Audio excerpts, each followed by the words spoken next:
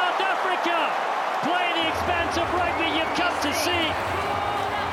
And Arisa is the antwoord.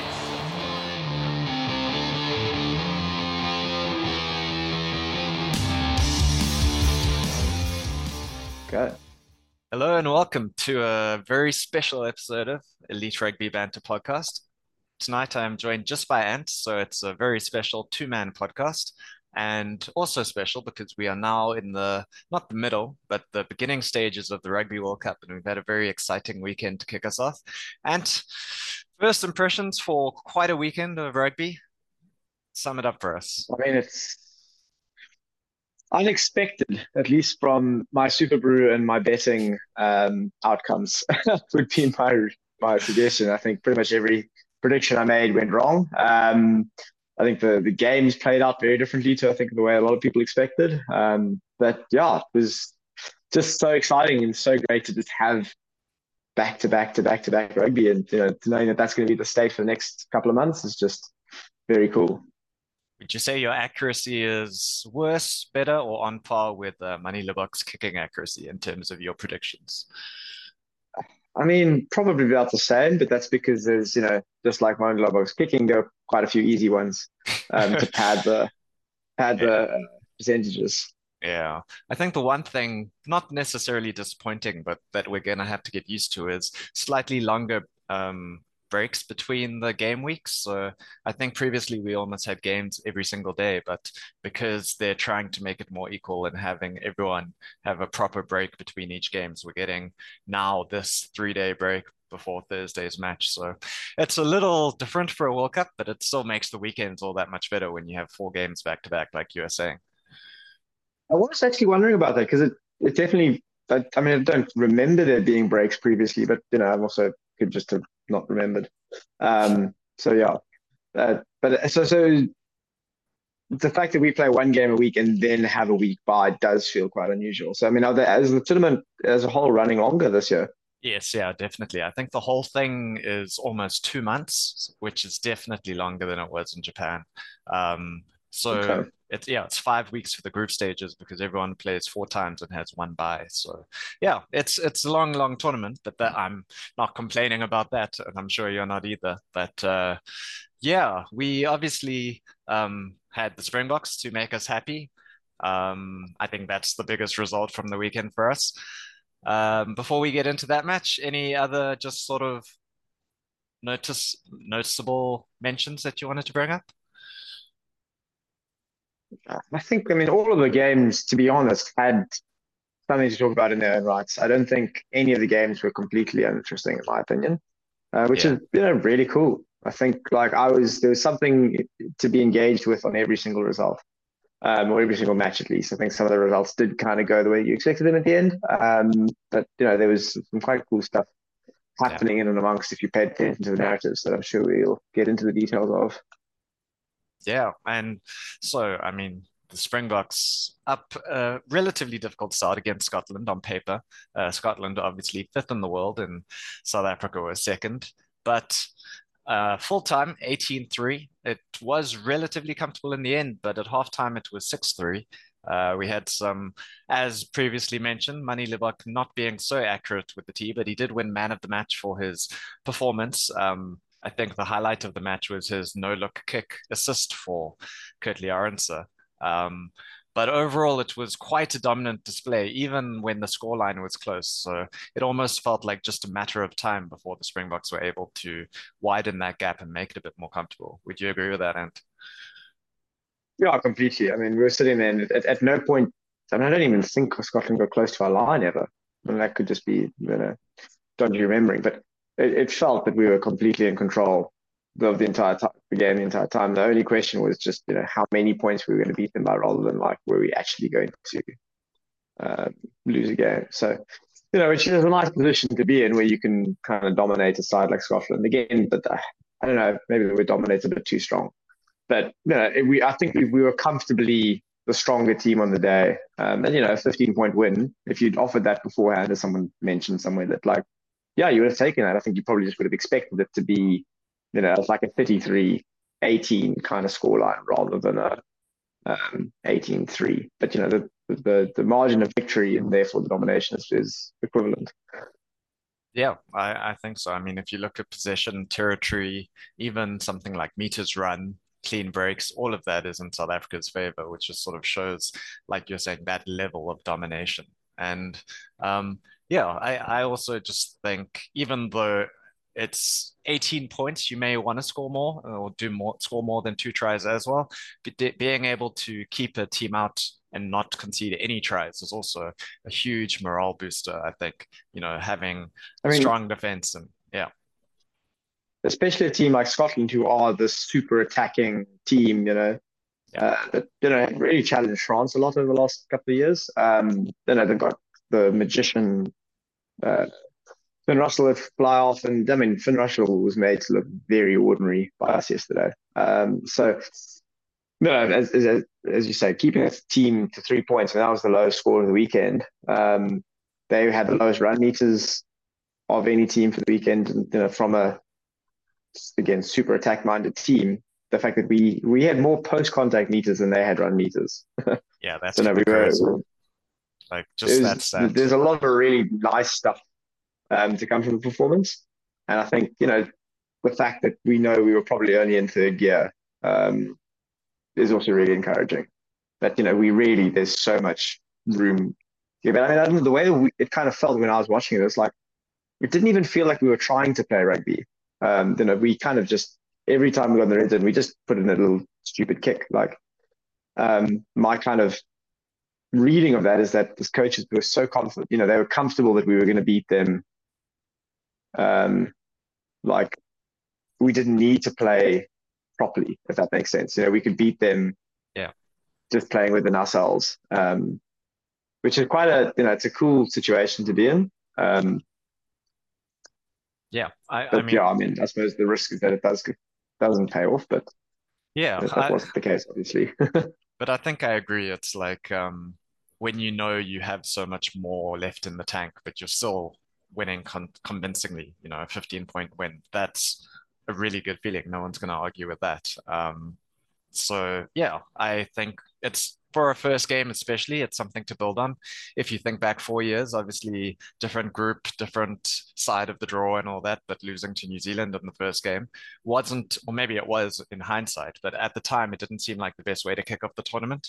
I think this is a really good starting point and hopefully being able to build and, like you were saying, being able to be a bit more clinical when we need to. We'll see if that comes. And we have now a number of games before the Ireland game to sort of sharpen our sticks, so to speak. And yeah, that should be good. So I was saying, yeah, that Manie Libbok was man of the official man of the match. But who else from the Springbok side really do you think put their hand up and impressed you? Um, I don't know if anyone was particularly outstanding. I mean, Lebok was good in the things that he does, his Lebocky things. But he's also bad in things that he doesn't do, like goal kicking. Yeah, But on the balance of it, he's playing really well in our systems, and the team's doing really nice things. So I think one would have liked to have seen a bit more execution in the red zone, and I was kind of hoping that when Willie came on, he would bring that, which he didn't. yeah, sure. Then he kind of carried on doing silly chippy things. Um, I think the bench front row probably made the biggest statement. The starting front row was under quite a lot of pressure, and then when Ox and Trevor came on, that really kind of solidified, and we just started winning back to back to back scrum penalties. Yeah. So that I think was probably the standout performance for me, and obviously Grant Williams is not to try. Would have been unbelievable. But otherwise, I think kind of everyone played well, played their parts, but I don't know if anyone particularly stood out. Like I wouldn't have said that Delaney's done enough to calm the noise of STAs and putting pressure on them or things like that. Sure. Yeah, I mean, I think even someone like Peter Steph du Toit, he sort of played his level, even though it was a really good performance. That's almost like what we've come to expect from him, right? So I think if anyone sort of played better than they have been playing, at least. I think probably Jasper Wiese, just because he's been in relatively poor Very good form. shout. So I think this was his best Springbok game in a while, and he needed it because he hasn't been playing well earlier in the year when he's had his opportunities. So I was really pleased with that, just to have that option, whether we start him or bring Dwayne off the bench, or whether he's a bench option. It's good to see him getting a bit of a better game and against top quality opposition. Yeah, no, I was stoked. I think that he got that carry off the back of the line out early. Um, and whether that gave him confidence or that just kind of was what he needed to get into the game. But from there, he was very dominant, which was, yeah, as you say, obviously he's been quite quiet, even just in the stuff that he's meant to be always good at, which is the basic stuff. Just carrying hard, breaking lines of contact. Yeah. So yeah, it was good to see him come back, and then Dwayne obviously came on and carried on with Dwayne is. So it was good that both options were strong. Yeah, I mean, I think we'll get a little bit more into it a bit later on in terms of what we want to see for the next game, which is Romania. But everyone putting their hand up is always a good thing, I think. And we just had one sort of blight on the injury front, I think, as far as I know, with Eben Etzebeth going off early. So they've come out and said he'll be out for 7 to 10 days, which means he'll probably just miss one game at least, which is the Romania game. So hopefully he'll be back in contention for Tonga and then obviously Ireland after that. So not a train smash on that front. Yeah, I'm not too worried about it either way, to be honest. Like, he wasn't going to play against Romania anyway. Sure. And it's not like he's the kind of guy that we need to that needs to like play himself into form. He's if we only bring him back for the quarterfinals, he'll be firing. So thank goodness it is only a short-term injury, and so he's not going to lose too much training, which I think is important. But Yeah. It's not nearly as bad as it could have been. So I think that's probably the nicest thing to come out of the game, that it came out pretty much unscathed. Yeah. And I think you were saying about Finn Russell, how we managed to keep him so quiet. I think not just him, but like the rest of their, super exciting on paper backline, Darcy Graham, Huey Pilotu, the center pairing, Duan van der Merwe, even only towards the end of the game, he started getting a bit more involved. Well, even And then, I barely saw him. I think yeah, set that tone off the bat, yeah, putting him down, and it looked as if they deliberately put Sear in his channel to give Arendse some help. And yeah, yeah, I mean, Duhan was just not in the game for pretty much all of it, which was yeah. very effective.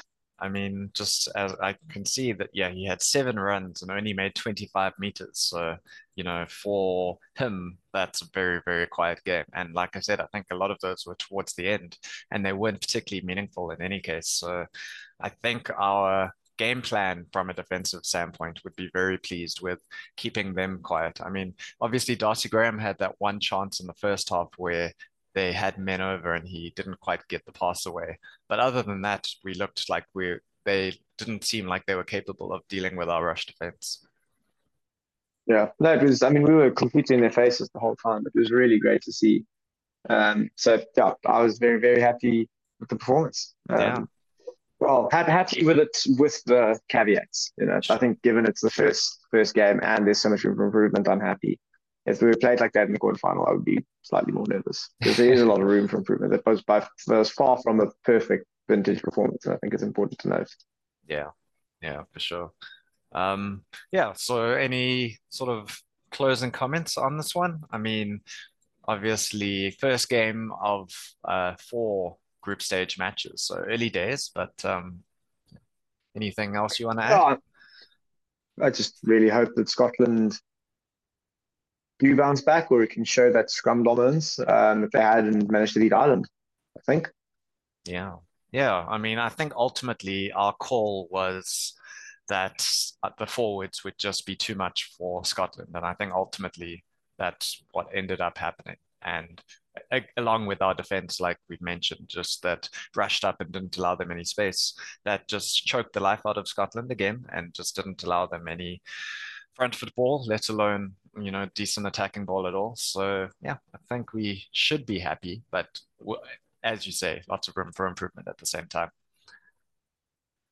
So I think let's move on. I think we'll skip past the opening ceremony unless you would like to mention one of the many interesting French acts that they brought out. But otherwise, we can go straight to France, New Zealand. No, I didn't actually manage to catch the opening ceremony, and it doesn't sound like I missed much. So happy to skip over it, as I'm sure many other people wish that they had skipped over.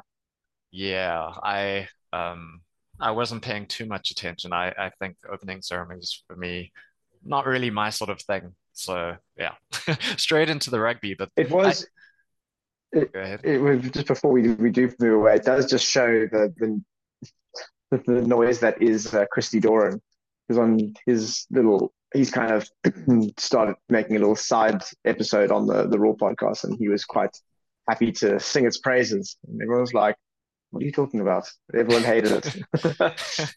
It just Uh, shows that he is a purveyor of bad opinions. yeah. I think I can agree with that one without even listening to that one. But yeah, one of the things that has been criticized, I think, generally, and it was most evident for this first game because the whole crowd was singing along to the French anthem, was the sort of having the choirs sing the national anthems and having like almost a lag between the choirs and the rest of the people singing. Have you noticed any of the anthems just being a bit sort of lacking something? I thought they've been really the ones that I've heard have really not been. The only one that I've thought was actually vaguely okay was our one. Yeah. Um, just they somehow seem to manage to get all the complexity right. But I was also listening to it the past, so maybe it wasn't the best I think that place to helps. measure from. But no, all the other ones that I listened to, I was really kind of shocked, that they got them so wrong, including the French. They managed to get their own anthem just bugger it up completely, Yeah, I which I mean, can't imagine really fire the French up. yeah, like if it was everyone else's anthem, but they did their own one well, then you could sort of think maybe they're, doing something slightly dodgy. But as you say, if you get your own anthem wrong, then they've just messed up the whole thing. So again, room for improvement on the organization point, and I think there's already been some articles saying that they are looking into alternatives Yeah, already. So which is good. At least they're open to that. I mean, I feel kind of bad for the kids that have been promised they're going to sing and I've been yeah. had that dream taken away. But you know what? Also, if you do a shit job, you deserve to lose it. So fair Yeah, enough. yeah, they can give the kids another job or sing somewhere else. I'm sure they can make a plan. But onto the game, yeah. So New Zealand were the team that came firing out the blocks with Mark Tillier scoring a try almost instantly, 2 minutes in. But France battled back and it was close 9-8 at halftime. But then by the end of the match, France ran away with it 27-13 to be very comfortable by the end. And they also would be pretty happy with their performance. But the All Blacks, yeah, there's a lot of work for them to do, even though they have a relatively easy part of the quarterfinal. Yeah, it's a weird one. Hey, I mean, neither of them I would say played well Hmm. overall, but they both had patches of doing really good stuff. The two kind of Rico only line breaks were both really incisive, and they can kind of keep that up, then they're going to be a handful for other people. But what then happened the rest of the game? Why were the All Blacks so kind of just skittish? Yeah, I think they do struggle. I think their Thai five is struggling.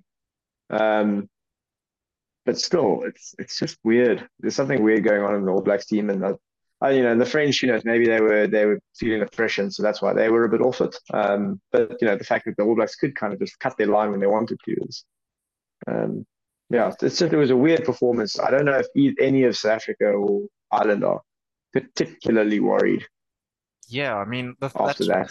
like New Zealand, like you said, they showed when they wanted to. They, showed that incisiveness, but they never really showed that they wanted to. They got drawn into kicking battles, which they were losing. I think ultimately, they were losing ground when they got sucked into that, and they didn't really try to play it out too much, despite having pretty good options at running back from deep or trying something different.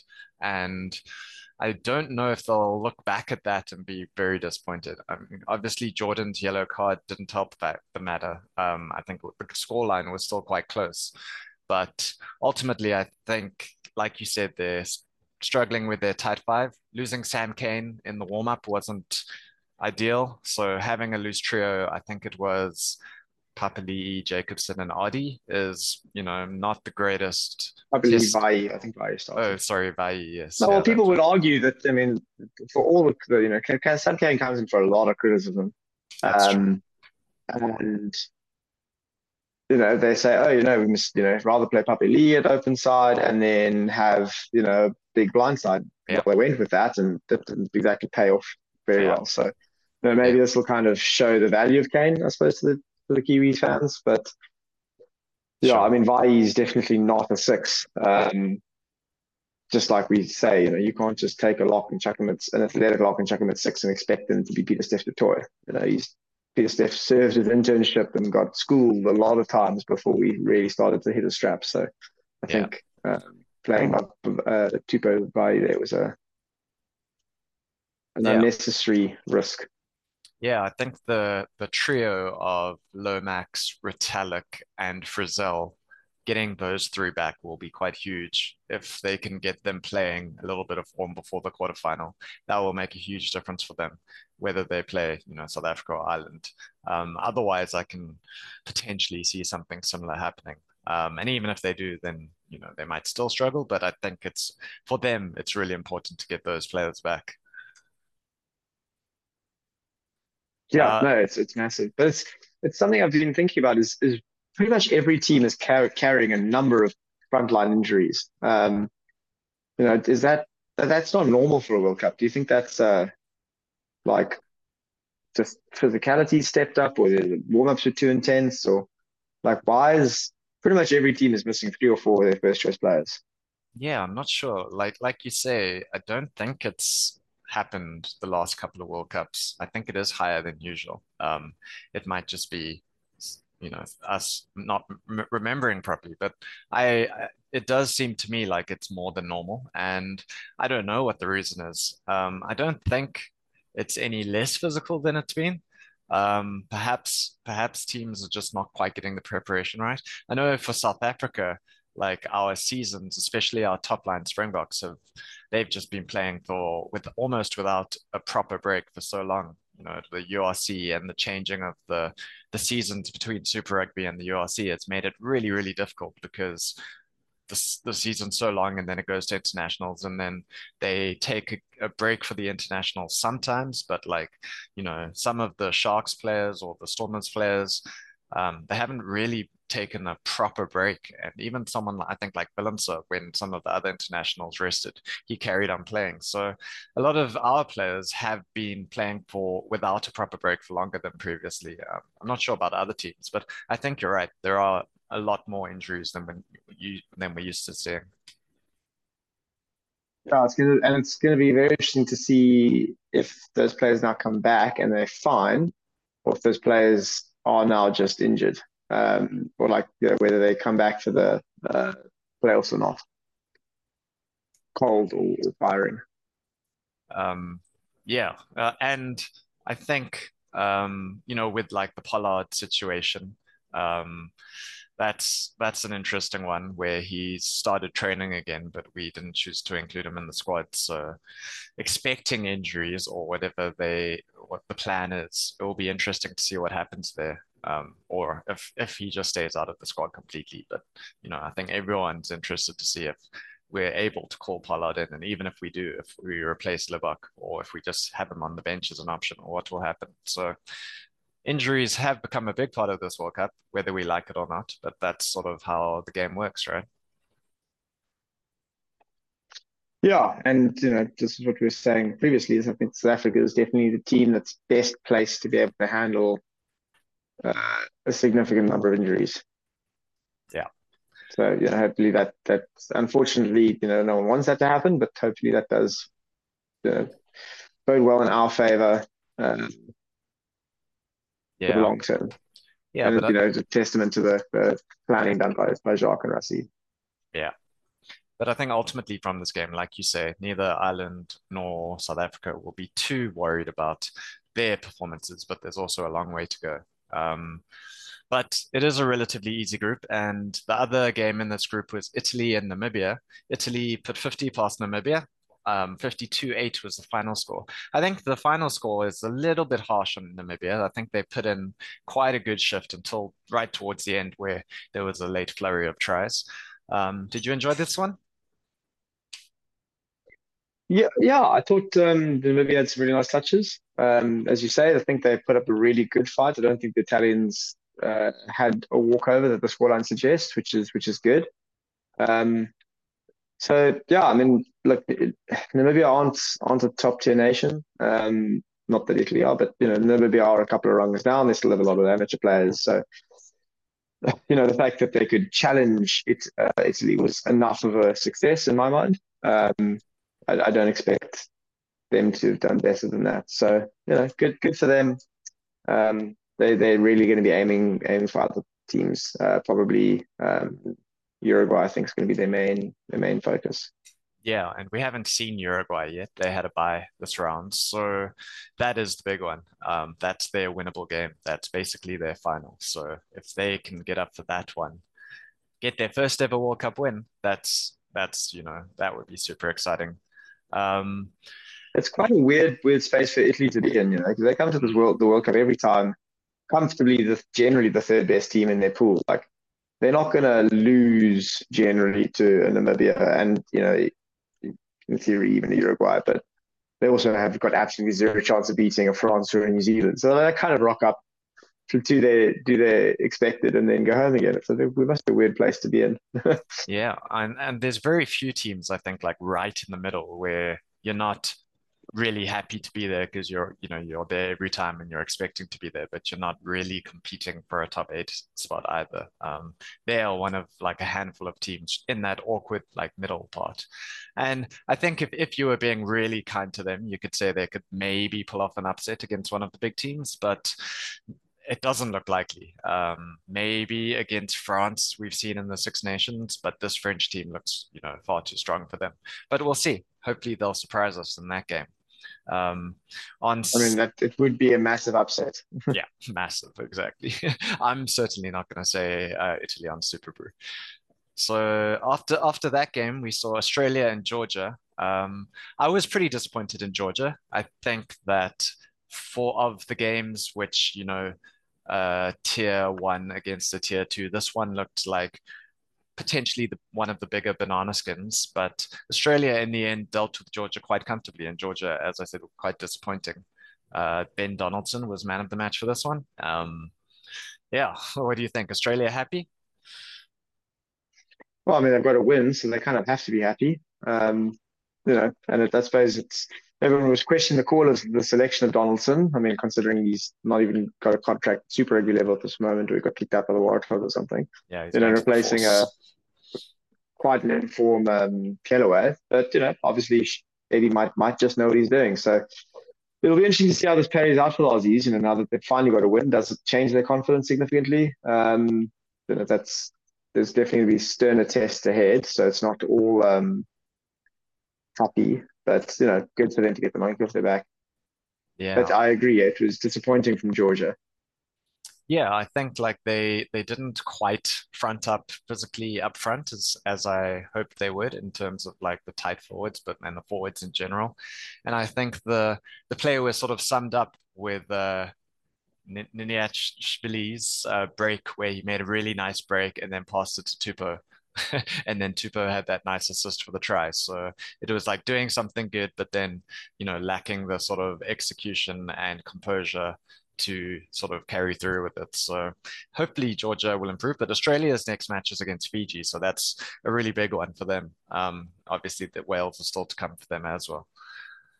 So the Saturday evening game was England Argentina. This one we had a personal bet on. Was there a game?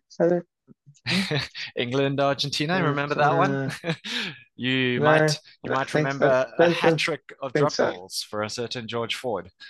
No, Either that it's not ringing or any bells. I believe you put Tom Curry in your fantasy team and you proceeded to get a red card after 3 minutes. Yeah, no, that I definitely remember. As I said, made many bad calls this weekend, and that was one of them.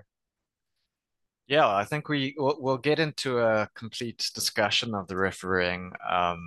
I think perhaps after we've gone through each of the games, but that was yeah a call which was quite similar in terms of incidents to some of the other games. But in terms of the match, I think other than Georgia, as I said, I was disappointed. If I was an Argentine fan, oof, I would not be happy. I think they were possibly the worst performing team of the weekend. They especially being a man up, they were so poor. They looked like they just didn't have anything on attack. They were like unable to cope with that rush defense too. And it was such a golden opportunity for them, playing almost the whole match a man up and still going down in that manner, not able to score a try until, the last couple of minutes of the match. How did you feel, Ant, knowing that you really wanted to see Argentina win? I mean, I feel like most people wanted Argentina to win. Um, so I don't This think is it's true. just me, but no, it was very disappointing. Like that was, I mean, I didn't watch the game, I'll admit. But by all accounts, Argentina played terribly, which is really concerning for them. Like this was the game that they needed to win to, kind of stamp their mark a little bit. Yeah. And to be so comprehensively outplayed by a, pretty full English side is not a good sign. Fortunately, they can definitely still bounce back from here. It's not all over, but Yeah. it's just worrying that they didn't fire a shot really. Yeah, it is completely. And I think one of the things that I was saying last week was that this team, it does fire hot and cold so much. Like, and sometimes their really good performances sort of cover up the By this team, are cracks. we talking about Argentina, Argentina or England? Argentina, sorry. I think England are more cold more often. There's not as much hot in that hi recent history. But yeah, Argentina, when they play well, like those matches, I think somehow remembered better. And in between those, there is an off Mm. performance every now and then. So hopefully, in terms of Argentina's, you know, role in the competition, this was an off day and they will be able to bounce back. But yeah, certainly not ideal. And England, yeah, despite being a man down, they never looked like threatening the line. I mean, they obviously didn't score a try and they resorted to drop goals. And the drop goals, I think, were really well taken. But at the same time, I don't think they're making anyone particularly scared with that performance, despite being a man down. Yeah, I mean, I think that's fair. Like, I don't think England were exceptional. I think George Ford probably, was, but I don't think anyone else is going to be too scared. And so who knows, maybe Samoa can still top the pool. And then Fiji can become second. And we can still get our Fiji Samoa quarter final that I was hoping for, but just with a slightly different script. Obviously, we're still yet to see Samoa. They're going to be in action against Chile this weekend. Yeah, I mean, look, it's good for England Get to, there there we wrong. go. So yeah, no one's going to be scared of England. Yeah. Um, I think if you are Samoa who haven't played yet, especially you'll be licking your lips. Japan in the other game didn't look entirely convincing against Chile. I think in terms of neutral matches, this was one of the more exciting ones, seeing Chile make their debut in a World Cup and especially at the beginning of the match, sort of pushing Japan more than many might have thought.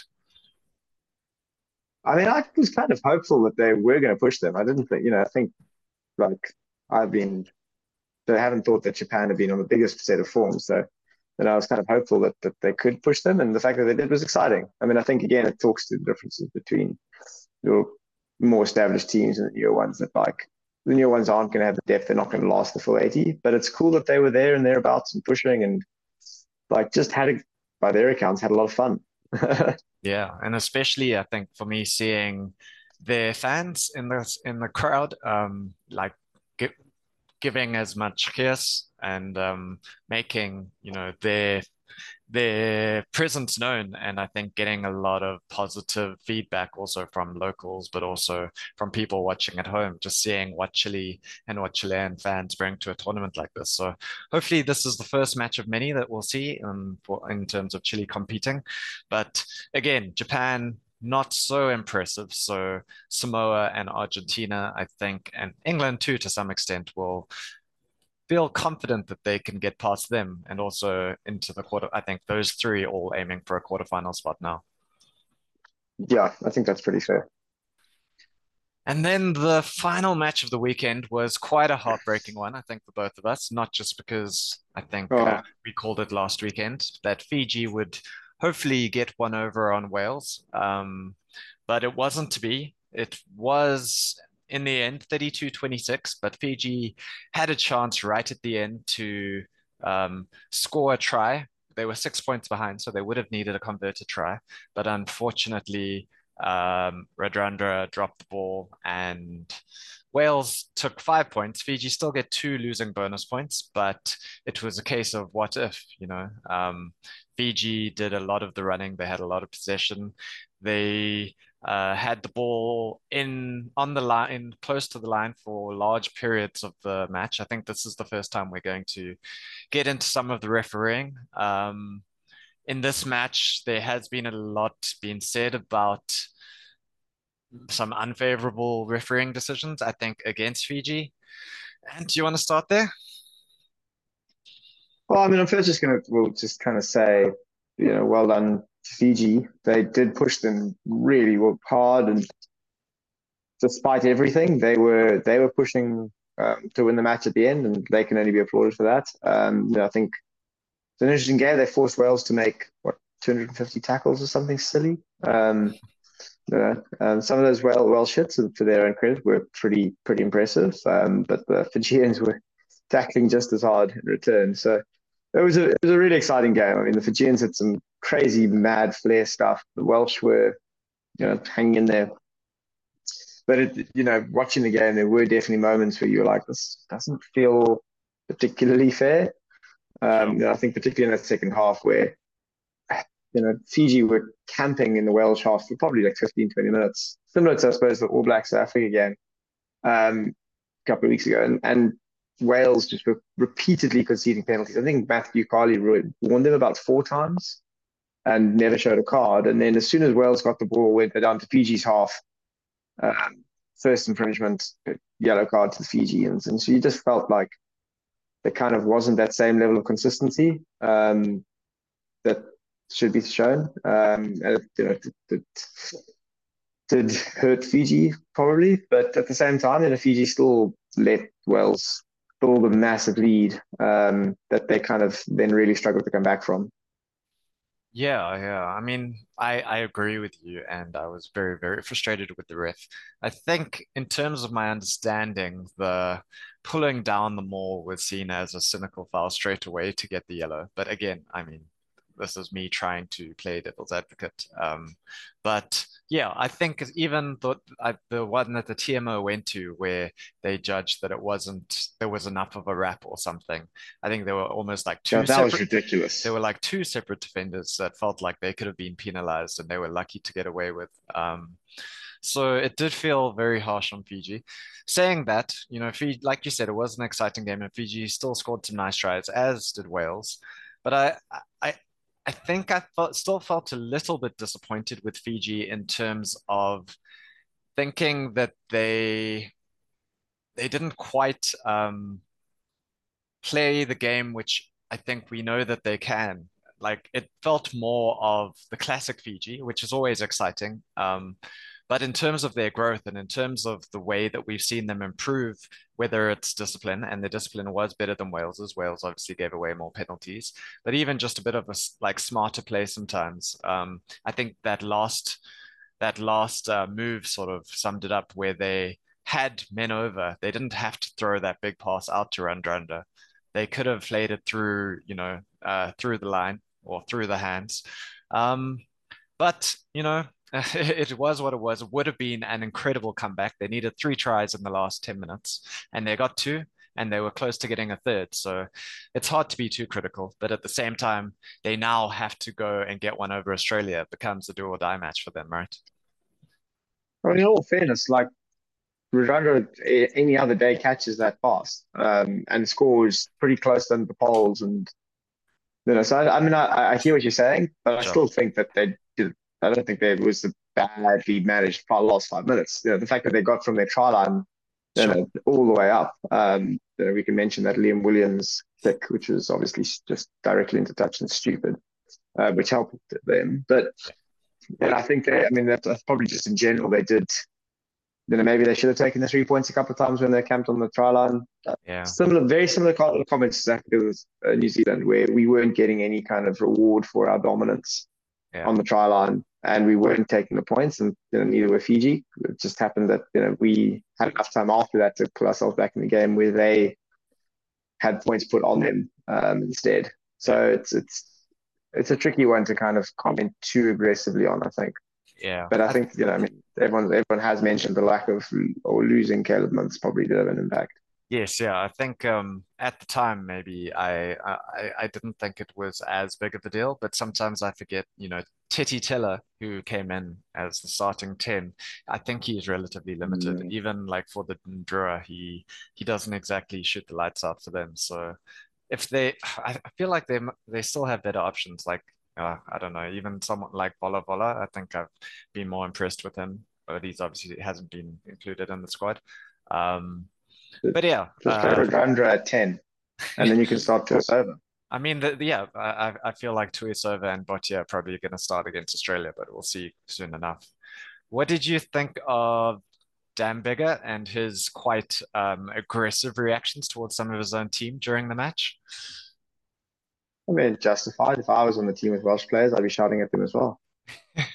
I mean, like not kicking it out when the hoot is gone and you're on your own try line. It was kind of ridiculous, but yeah, I don't know. Dan Bigger seemed like he was well up for it, so yeah, fair enough.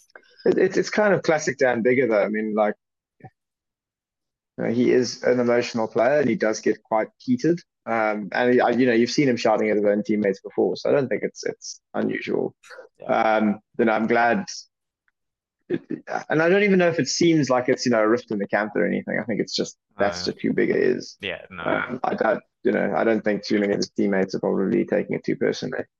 Yeah, I don't think so either. I mean, I think he was shouting at North at halftime, and North is also a Centurion. They're both heavily experienced, but North doesn't come across as the same sort of leader that Bigger does. He's a lot more calm and quiet. But I think leading on from the referee discussion, perhaps into what we did see in terms of some inconsistency with the head collision. So as you mentioned, Jesse Krill had an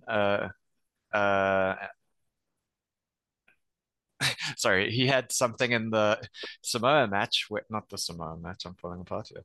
He collided heads. Right.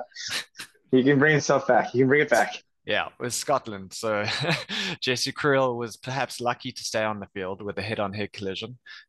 We saw Tom Curry get a red card in the England match against Argentina in the 3rd minute, and that was similar but slightly different in terms of the opposition player sort of jumping more into it, coming from receiving a high ball. And then in that same match, we also saw Carreras get a yellow card for potential head-to-head contact. It was a little bit more upwards into it, but all 3 were different. So 1 red, 1 yellow, 1 not even looked at. Do you think that this is a case of refs needing to be more consistent, or do you think that they were all 3 just very different incidents?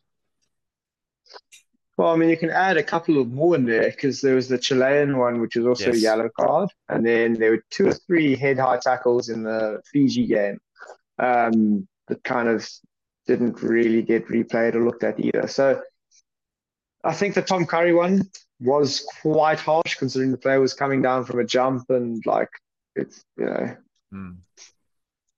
wasn't overly high.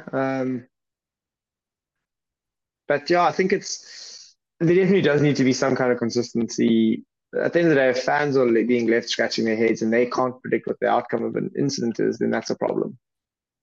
Do you think that Jesse Krill's was not even looked at because they legitimately didn't see it, or they looked at it and they thought that there was nothing wrong with it? It didn't sound like there were any comms. Normally, you can Hmm. hear the TMO going like, "Well, I've checked that. There's nothing in it." Yeah, It didn't. sure. I don't know if that came out. I mean, you would think then it would get cited if it was relevant, and the fact that still haven't heard anything, and they've got until tomorrow morning, but we haven't heard anything from a citing perspective. So, which means that someone must think it probably was fine. Russie is pretty adamant that it's fine. Sure. He says, the tackle was on the ball and the head contact was secondary, which is kind of not the point. I wouldn't have had any grumps if they'd given that as a red or even a yellow because I think it was. There's at the end of the day, if there's head contact, then that's the outcome. Yeah. So it's surprising when a couple of the Welsh hits again, also similarly weren't. It's not just the Springboks that got away with it. There were quite a few head-high contacts that were missed, if you could phrase it that way. But it's a problem. There needs to be consistency with these things, and the fact that fans are left confused, angry, annoyed after the fact is not a good situation for the game. Yeah, I think even just being able to take, if it's a head contact, head on head contact, or contact with the head, just go through the protocols, start at a red is their mitigation, like being able to just explain it. But then with Krill or even with the Welsh and PG ones, like you said, just to have that head on head contact and then not have any protocol from there, seemingly like that's fine, it does create a bit of an issue. So I don't know if we'll see any difference in the next week or the weeks to come, but yeah, we'll hear about Tom Curry at least and any outcome from his red card, and then if there's any further sightings. But yeah, I don't know. I don't know if they will or can in terms of like Creel and all the others, because if they have like 3 or 4 sightings from no, um, the initial decision being nothing at all, I think they don't like to make themselves look bad sometimes, which shouldn't be the case, but that's just how it is. Yeah, I mean it does become difficult. Yeah. So But I don't really have a yeah. comment there. So I think let's look forward to week 2 of the Rugby World Cup. So the Springboks are in action again. Slightly different opposition this time. We are against Romania. So I think we can expect to see a lot of rotation. And to take us through the sort of team that you want to see the Springboks fit out. I think Francois Herb can use a rest. Yep. So let's give him I guess some time off. we Then only we can really go have full Cock bomb squad bench. Yeah, and so and go Nyakane. yeah, Ox, Bongi, Trevor starting. You can even play Dion Fourie as like cover and off the bench. Put Koch on the bench or give Koch a start. I think we'll see Snyman and Klein start if Klein's fitter again. I think you'll see probably Quacher getting a run. Maybe Visa gets another run at 8 instead of Dwayne. But I mean, I think you're expecting to see kind of full rotation. We'll interesting to see if they play Jaden or Kobus or someone like that. Yes, so But I think, we might even see Willemse at 10, give Lubbock a rest. And then, Estays and probably Moody at 13, yeah. Pimpy on the wing. But, yeah, maybe even Colby at fullback or something. Yeah, I think Billy will probably start, seeing that he didn't start against Scotland.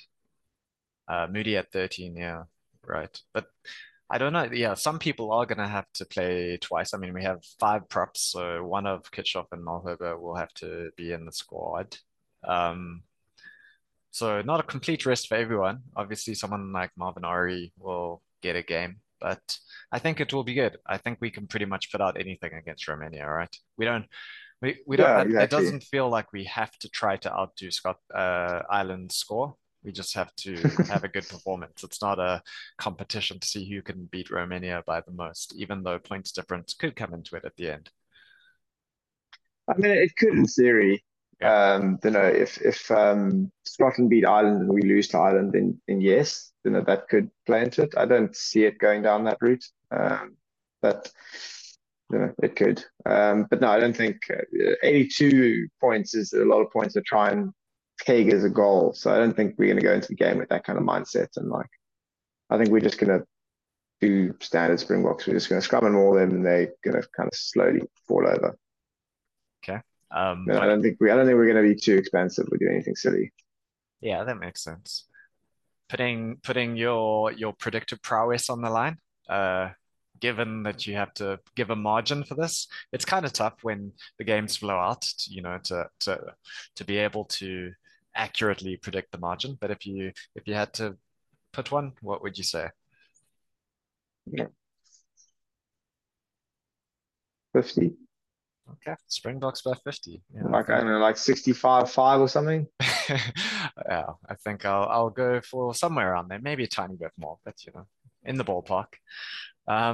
I mean, Yeah, Romania is really that bad? I didn't see the I Irish game, but I I mean, th I think they're one of the weakest in the tournament, to be honest. Yeah, they traditionally, their forwards are sort of their stronger part of the game, which is obviously South Africa's own strength, so that gets negated a bit. So I think if we wanted, we could run them off their feet quite easily. oh Uh, well. yeah, Let's hope we both get to see lots of points on Saturday, yeah. So Sunday. excitingly, we, as an Ant and I, might both be there to watch in person. So let that happen, and hopefully we'll be able to talk about it and talk about the in stadium yes after the match. Um, Otherwise, Andrew's doing a solo episode. and perhaps he owes us one after, dropping out of this one, but I'm sure we can figure out a plan for next week.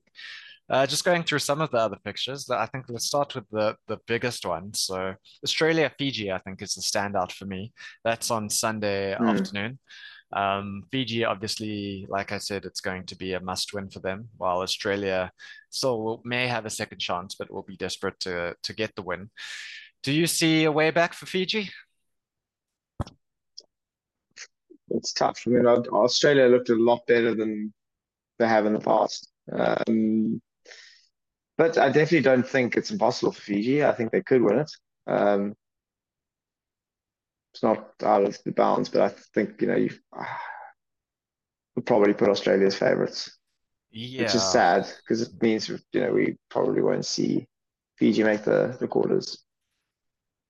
yeah, it's a tough one. I think that I might have to use my heart a bit more than my head for my Super Brewery and go for Fiji here. Um, I think they will have one big performance at least in this World Cup, and I'm hoping that it's this game in terms of being able to play to their true potential.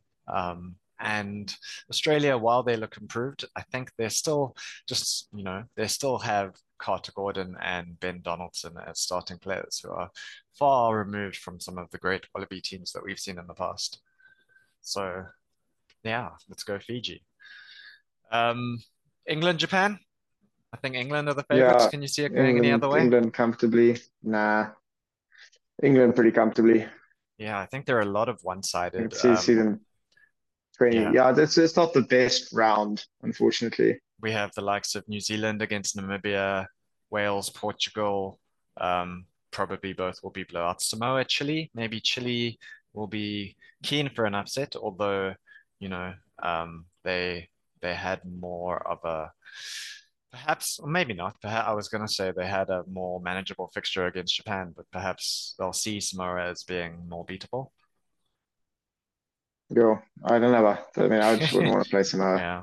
And the other slightly interesting one, I guess, is Ireland Tonga. Tonga could be a bit of a banana peel. I mean, they haven't set the world alight in their pre-World Cup form, but as we've spoken about, they do still have some big names, and on the day, some of these individuals could really shine. So hopefully, Tonga will at least make it a little bit more competitive.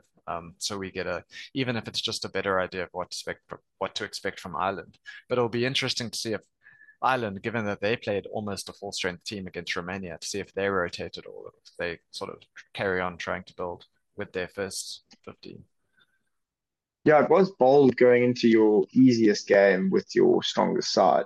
Yeah. Um, so it will be interesting to see, because Samoa pushed them. Sorry, yeah, well, Samoa pushed them pretty hard recently, and look, Tonga Yeah. aren't the same side as Samoa, but they won't be a walkover. And so it will be interesting to see how it goes, but you've got to kind of expect Ireland to beat them fairly comfortably. Again, if Ireland have any kind of plans on being the dominant team at this World Cup. Yeah. But I'm quite excited to see Tonga. I think guys like Vai Fafita, Sam Lousi, obviously Charles Piutau, Peter Aki, those guys are big names. And some of the players I really like, Charles Piutau, especially when he was at the Blues and playing in Ireland before he went to Bristol. He was really good, and for Bristol too, to be fair. Um, so I'm definitely looking forward to that game and hoping that Tonga can be competitive. But yeah, like we said, a lot of the games in this round are a bit more one-sided. So hopefully Australia Fiji is as exciting as Wales Fiji was, but with a result in hopefully more in Fiji's favor. But yeah, anything else that you're really looking forward to, Ant, from the World Cup? Well, I mean, apart from potentially being there, but, yeah, it's definitely going to be a bit of a reset, quieter weekend. There was a lot of high stake fixtures in the first round. Now it's going to be kind of a bit of a reset. So we might be seeing quite a lot of mix and matches, but hopefully just people stop looking for stupid stories. I think like the whole bigger thing, the Rusty disco lights, like it feels like journalists are just trying to come up with stories, and it's like let's just focus on the rugby and enjoy it and tell the narratives and the stories of the T2 teams rather than trying to drum stuff when there isn't actually anything there that's interesting. Yeah, I think that's fair. I mean, there is plenty of proper rugby stuff, like you say, some of the T2 teams, even in the T1 realm too. One thing we didn't touch on was just weather. It's been extremely hot, and that's also perhaps had an influence on some of the games. Even the game last night, the Wales Fiji game, which was a 9 p.m. game, it was still 30 degrees in Bordeaux. I should warn you, Ant. Obviously, the weather forecast is still a week out, but apparently there are thunderstorms forecast for this weekend when South Africa is supposed to be playing in Bordeaux. So it seems like Wait, what? there may be the thunderstorms forecast for this weekend when Oh, South Africa are due to play in Bordeaux. But well, that's going to change the vibe. it's still Monday, so I think it's a bit early to call the. Maybe Uh, they must hold off on his plane tickets until. have a look at the weather forecast. I did have a look this morning, and you know, it could be a little bit of a dampener, as you say, but it's been Nice, hot, nice pun. it's been humid, yeah, and it's made the ball slippery. I think some people have commented on the number of handling errors, but I think it's going to cool down a bit as the tournament goes on, and players will get more used to the conditions. So hopefully the excitement will continue. We'll have games again from Thursday until Sunday, and we'll catch you again then next week. Whether it's us two, we'll have Andrew back, all three of us, hopefully, but we will see you then.